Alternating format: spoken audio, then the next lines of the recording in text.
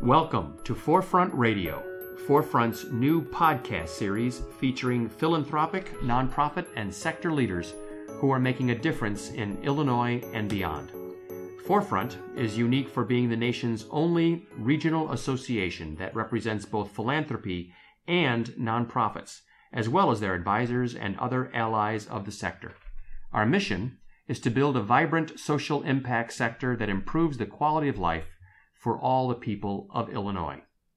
Learn more about Forefront and how to join at myforefront.org/join. I'm Eric Weinheimer, President and CEO of Forefront. Today on Forefront Radio, we'll have a conversation with Irene Pritzker, founding member and president of the IDP Foundation, an early leader in the impact investing space and a member of Forefront's Social Innovation Roundtable. Irene, thanks so much for joining us today. Thank you for having me. So Irene, many people have heard the term impact investing, but everyone seems to have a different understanding on what exactly it means. So can you sketch out how IDP Foundation defines impact investing? Well, at the IDP Foundation, we view impact investing as investments made into organizations or companies or enterprises or funds with the intention to generate not only financial return, but also a positive social and environmental return. We don't view these returns as mutually exclusive. We view them as complementing one another. And how does IDP Foundation align its investment strategy with its mission? We have aligned it with the help from our financial advisors, who are all dedicated to impact investing. They choose products that are consistent with our demand for investment opportunities that can integrate environmental, social, and or governance criteria. Typically, foundations invest their endowment towards risk-adjusted returns, trying to grow the corpus so that there is money to give away the following year. But when we invest, we are also looking for market rate returns, but as well as that, we're looking for investments in entities that have a positive impact in the world around us. Now, you have a long history of making socially motivated investments. How did you develop such a strong conviction that investments can play an important role in addressing social issues? Well, believe it or not, I did not always have this strong conviction.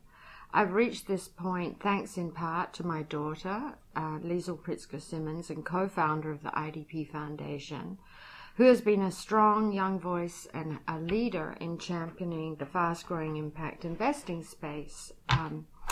She pushed me into learning a great deal more about how to demand accountability from the companies and entities that I might be considering for investment.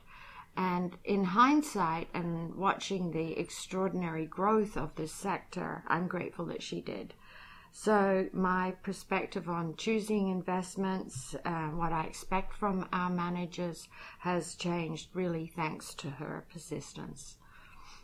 But now I'm a true believer. Obviously, which is great.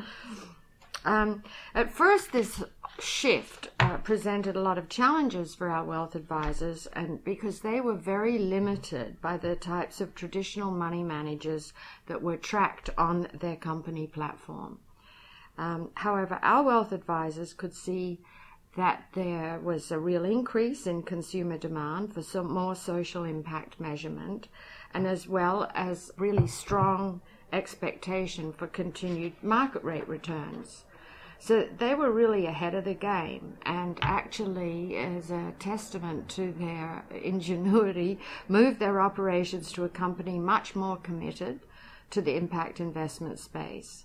As a result, now about 90% of our investments are mission aligned with the overall philosophy of the IDP Foundation. And here is the kicker. We've been tracking our portfolio's performance versus traditional benchmarks since 2014. And our portfolio's performance has significantly outperformed traditional benchmarks. It's energizing and rewarding to see these types of results. And as I understand it from a lot of the literature that is now being produced, in fact, this is the trend. When 2008 fiasco happened in the stock market, people who were invested in impact products actually did not lose anywhere near the amount of money. It's so fascinating. We hear that over and over again about the fact that people are able to achieve market rate returns and also have a social impact through their investing, which is terrific. So recently, as you know, the Chicago Community Trusts and the MacArthur Foundation and the Calvert Foundation, they've just announced Benefit Chicago, which aims to mobilize $100 million in impact investments for nonprofits and social enterprises working throughout Chicago. Could you describe the factors that are driving impact investing toward the mainstream? You mentioned the influence of your daughter. Talk to us a little bit. What do you think is really driving this growth? Well, I think that it is being driven by consumer demand, and that consumer demand is mostly coming from the millennials. They are much more interested in companies that have social and environmental impact, companies that make the world a better place, and they're putting their investments behind these types of enterprises. They're twice as likely to buy stock in a company that insists on fair labor practices, for instance, that is scrutinizing its supply chain carefully. They're more likely to check product packaging to be sure that what they're buying is environmentally friendly or is a product that's sustainably sourced. So they're looking for and choosing to invest in companies that are not only profitable but are also responsible when it comes to the planet and to human rights. I don't think it's exclusive to the millennials, but I think they're the huge drivers of this change. They're forcing the mindset to shift and even how we communicate. For example, through social media. I think this all plays a part in this. So some of the individuals who are skeptical about impact investing, they cite their concern about what impact investing will have on traditional philanthropy to charitable organizations. So how do you view that relationship between philanthropy and impact investing? Well, we view the relationship as a complement of one another. We think that philanthropy and impact investing are can be very closely related. If you give smart, if you are really being strategic about the type of philanthropy you want to engage in. So a great example of this approach would be the IDP Rising Schools program, which is a program of our foundation which we developed in Ghana as a very innovative financing model for improving low-fee private schools that serve the most poor. So these are all existing schools that actually are filling a huge gap in the world where governments are not reaching all children. We did this by creating a very strong partnership with a local financial institution called Sinapiaba. And this is a case of where we viewed our philanthropic dollars as risk capital to try to develop a sustainable program that would both open and de-risk a new market. We funded all the costs associated with developing the program, funding an initial loan portfolio, and ran a pilot study over 3 years. When we started the pilot, we chose 105 existing but very, very poor primary schools that were reaching children not reached by government schools, and in those schools were 27,000 children. Now, thanks to a very successful pilot, the program is scaling very quickly, and to date, almost 470 schools serving about 115,000 children have been through the IDP Rising Schools program.